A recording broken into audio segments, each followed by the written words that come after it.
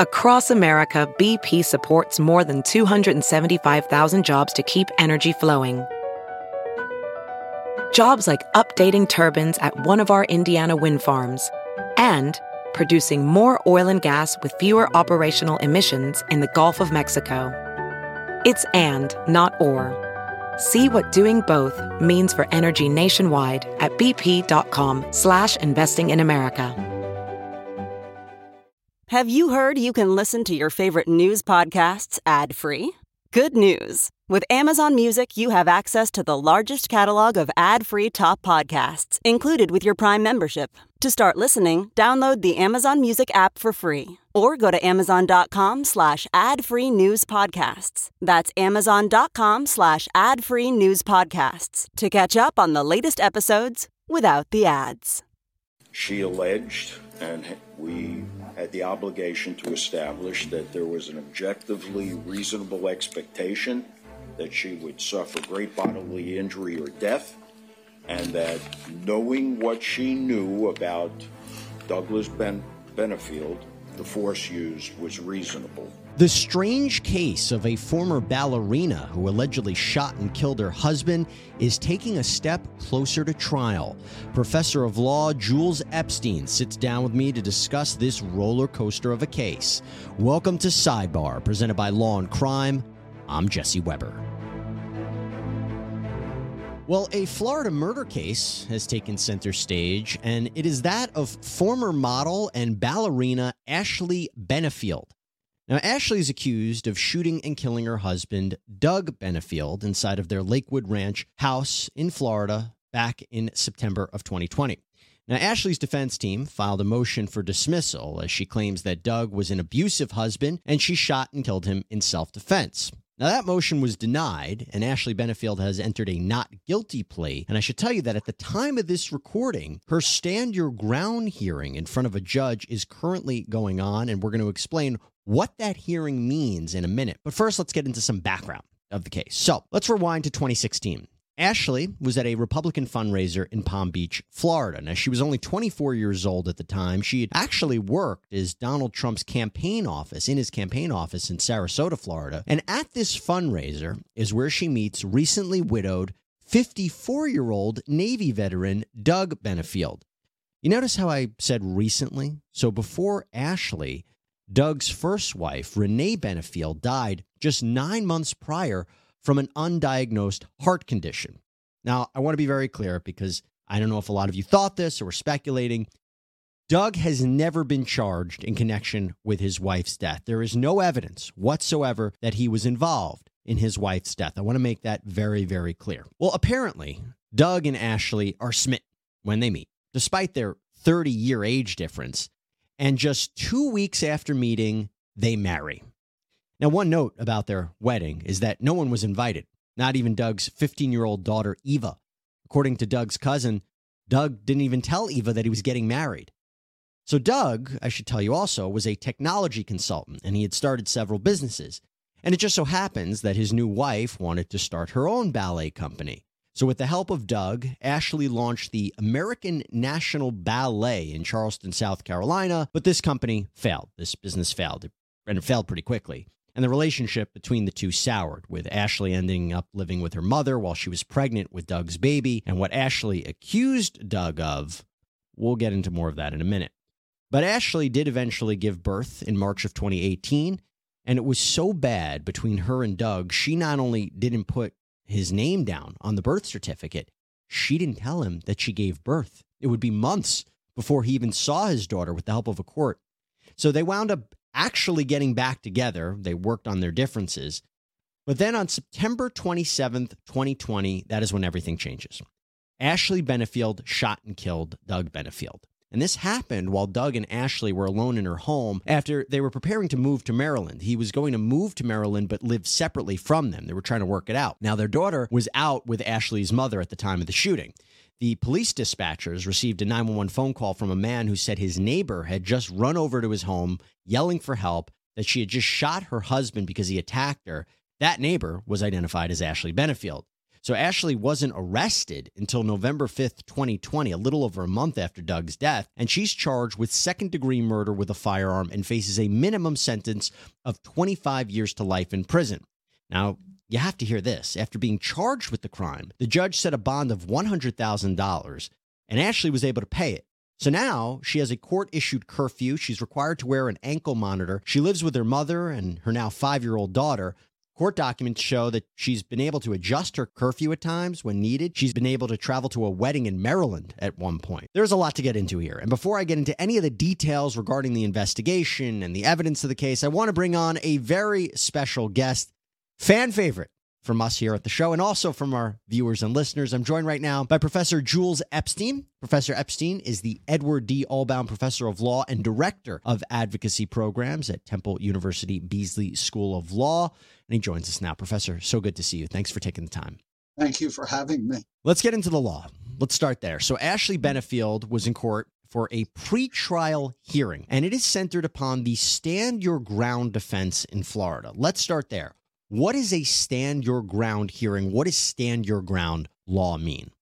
So stand your ground is a form of self-defense. In many states, there's what's called a duty to retreat. Even if I am in fear of you, let's say you have a knife, if I can back away safely, I have to do that. I can't stand my ground and then use deadly force. Florida and other states have a stand your ground law, which is even if I could avoid the problem completely, if I am legally where I am, I went to the corner to buy a newspaper and you're coming at me and I could turn around, I can stand my ground. And then, and the terms are, if I am in fear of imminent death or imminent great bodily harm, I may use deadly force. If she can convince a judge that this was stand your ground and it applies, what does that mean? The case is over? Hey, it's Kaylee Cuoco for Priceline. Ready to go to your happy place for a happy price? Well, why didn't you say so? Just download the Priceline app right now and save up to 60% on hotels. So whether it's Cousin Kevin's Kazoo Concert in Kansas City, go Kevin, or Becky's Bachelorette Bash in Bermuda, you never have to miss a trip ever again. So download the Priceline app today. Your savings are waiting. Go to your happy place for a happy price. Go to your happy price, Priceline. Welding instructor Alex DeClaire knows VR training platforms like Forge FX help students master their skills. There's a big learning curve with welding. Virtual reality simulates that exact muscle memory that they need. Learn more at meta.com/metaverseimpact. Florida has what's called an immunity provision. You are immune, protected from prosecution. It's going to be a little weird with can she convince the judge? Because the law is actually so protective of the person who claims self-defense that if she raises what's called a prima facie case and on the surface of it claim this was self-defense, the government has to prove that it wasn't self-defense, not beyond a reasonable doubt, but by the very high level of what's called clear and convincing evidence. So she doesn't have to prove much. She has to make what I'd call, and forgive me if this is legal jargon a little, a colorable, a facially plausible claim. I was in fear, and I'm going again, of imminent, meaning in that moment, death, or imminent great bodily harm. Now, let's be clear. Even if she's to lose this hearing, and by that I mean this case progresses to a trial, she can still assert a self-defense argument in front of a jury. How is that going to look different than arguing stand your ground? I think part of it is still arguing stand your ground, but she'll be arguing it to a jury, not to the judge here. It's almost a two bites at the apple approach. I think The idea here is that Florida says we're so protective of people's right to self-defense We don't want the expense of a trial. We don't want the months and months of agony of waiting for a trial. We're going to let a judge do an early review. That's my lay explanation of what an immunity hearing is. Let's get rid of the case if she is really immune, but she always has the right to ask a jury, even if the judge says, I don't buy it. Well, now let's get into some of the details that might help or not help a self-defense or stand your ground claim. So according to court documents, Ashley apparently tried to do everything she could to keep Doug away from their baby. She even filed domestic violence claims in court.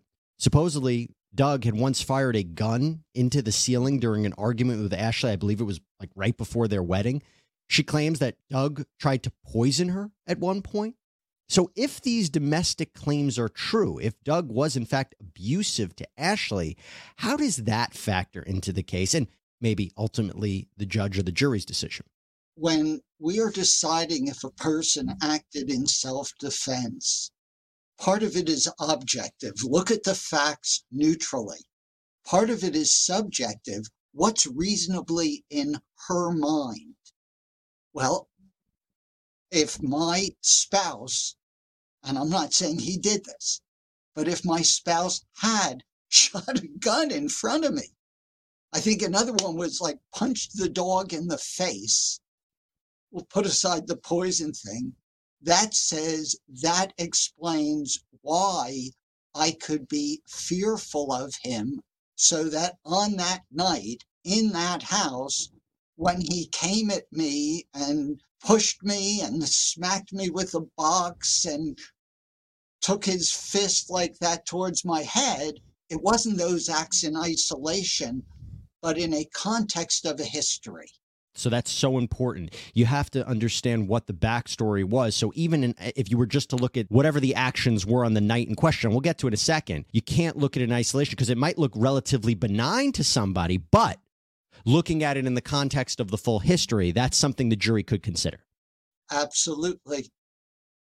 Now, let's talk about this. We don't know if it's true. The ceiling story may be true. According to Doug's family attorney, she said that Doug once did discharge the gun into the ceiling of the house. Doug admitted that in a deposition. Based on what I've read. His spin is different. It's, okay, I lost my cool, I shot into the air, but that's it, right? But now, his friend, though, Trip Cormany, if I'm saying his name right, said that Doug was filled with regret over what happened. So apparently it did happen, but maybe the reasoning behind it or what prompted it is there's a difference there. Now, I do want your opinion on this.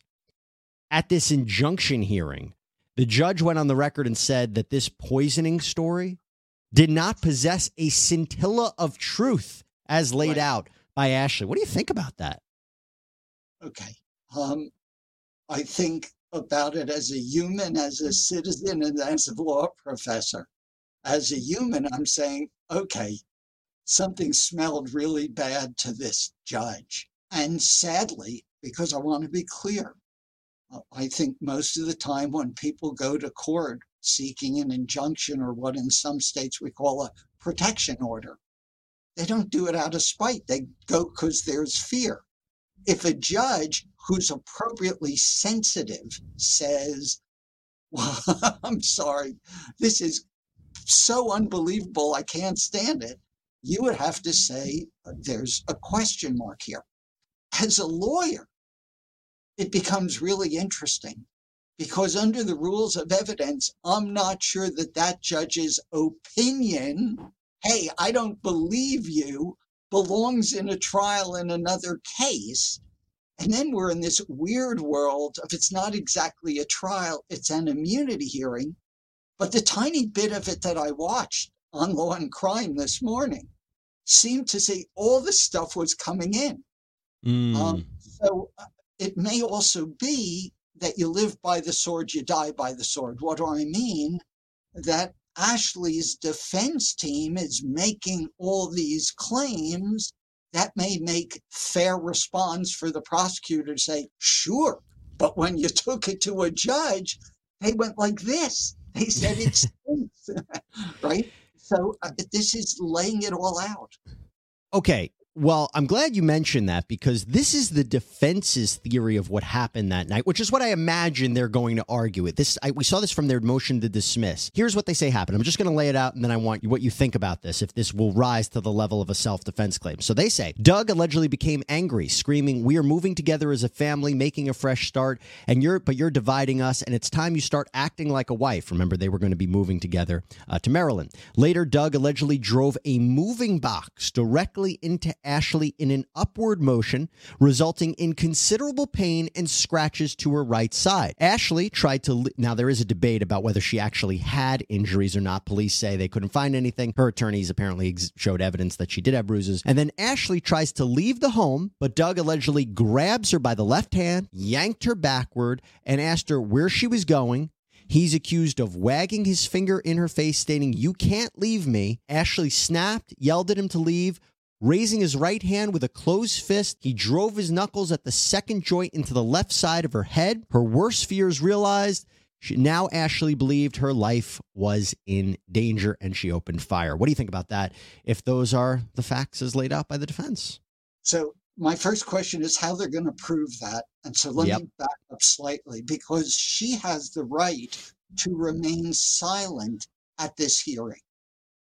On the other hand, anything that's the old anything you say can and will be used against you.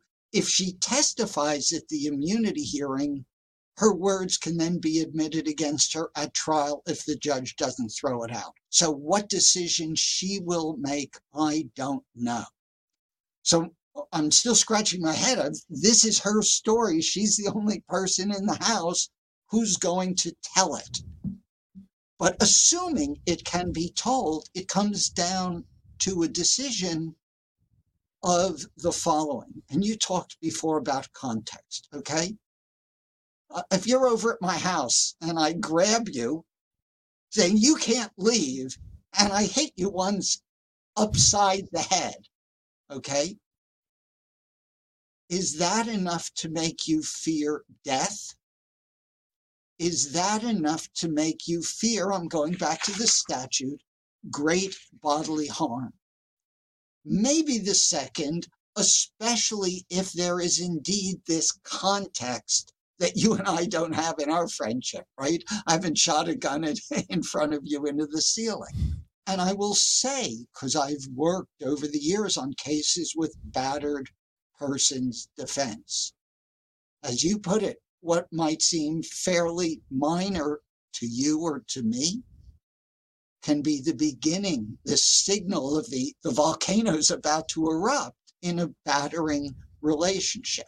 But that's if that's what was going on here. I think some of the problems that her case faces are, number one, this whole dispute. I have a box banged into my side. Well, the police photo shows a day or two old scratch on her. And there's somebody who said, oh, she got that a day or two earlier. There's a picture of a black eye, but I can't tell when it's from. So I don't know what that means.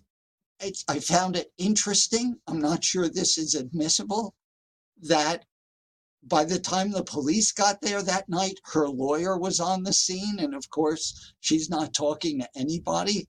Who called the lawyer? How quickly? What was going on there? I'm not sure what inference, good, bad, or neutral, should be drawn from that. And then, if she doesn't have bruises corroborating this, then the question is, does that story ring true? If it does, I think a judge could give her the benefit of fear of great bodily harm. I'm not sure they have to. And the government's job here is going to say, wait a minute, take a look where the guy is shot. And please help me out here. But my memory from reading all the news reports is he shot leg and sort of in the side as if turning away from her. That's my next point. So first, you make a great point that either a judge or a jury is going to have to accept the facts laid out by the defense, and then if they accept those facts, to determine whether or not it amounts to a self-defense claim. But you mentioned where he was shot and how many times he was shot. This I find to be the central question. She fired 4 shots. 2 of them hit him. One went through his right leg from the side and the other through the side of his ribs. The prosecution is claiming that he wasn't facing Ashley when she shot him. So that's a really important point, that if she shot him in the back or while he was turned away, how on earth can you claim self-defense unless, of course, he was turning to grab something or he was turning to roundhouse and punch her? That's the only thing that makes sense to me, Professor. And so that's the whole issue. You're exactly right. If we only took where the bullet entered in isolation, that raises a great concern. It's not, I am shooting as they're coming right at me, right? Dead on in the chest. Okay. There's some turning. I would be very curious to have an independent forensic expert or a forensic pathologist say, what are the different positions a body could be in? Number two, I can be swinging at you and turn sideways slightly, right, before I'm going to swing again. So I'm not sure how much you can read into that, although it certainly isn't the most helpful fact for her. We're in this closed house, right, close quarters. But she sure cannot say he was coming at me with the sledgehammer over his head. She said he postured like a mixed martial artist, basically claiming that was why he was shot in the side of the body. And then there was something I read in one of the reports where the government is claiming that the position is inconsistent with some sort of aggressive or menacing attitude. Again, when I read things like that, my general reaction is, wait a minute. There are too many ways a body can move, and I would like to see some martial artist move in 20 positions, and we keep shooting them with a paint gun, right? I'm not convinced of that unless I really learn the credentials of the person who's saying that and whether they actually tested it. It's easy for me to say, oh, that's inconsistent. But have you tried standing that way? Have you tried standing that way and measured? So, Professor, before we let you go, I want to ask you real quick. We have about a minute left. She's charged with second-degree murder, not first-degree murder. I mean, I don't think they're arguing it was premeditated or deliberated upon or planned. But could one of her best strategies be, if she can't get this a not guilty verdict, if this goes to a trial, to maybe get it reduced to manslaughter? Is that a possibility? So forgive me, I didn't research Florida law on that, but in many states, there's something we called imperfect self-defense. And that often reduces murder to manslaughter, where we're saying you didn't go in with a cruelness and evil disposition, but you misassessed the circumstances. You over-responded, but you're not malicious. So here's what would happen real quick. Her lawyers, assuming this went to trial, would have to make a decision or two.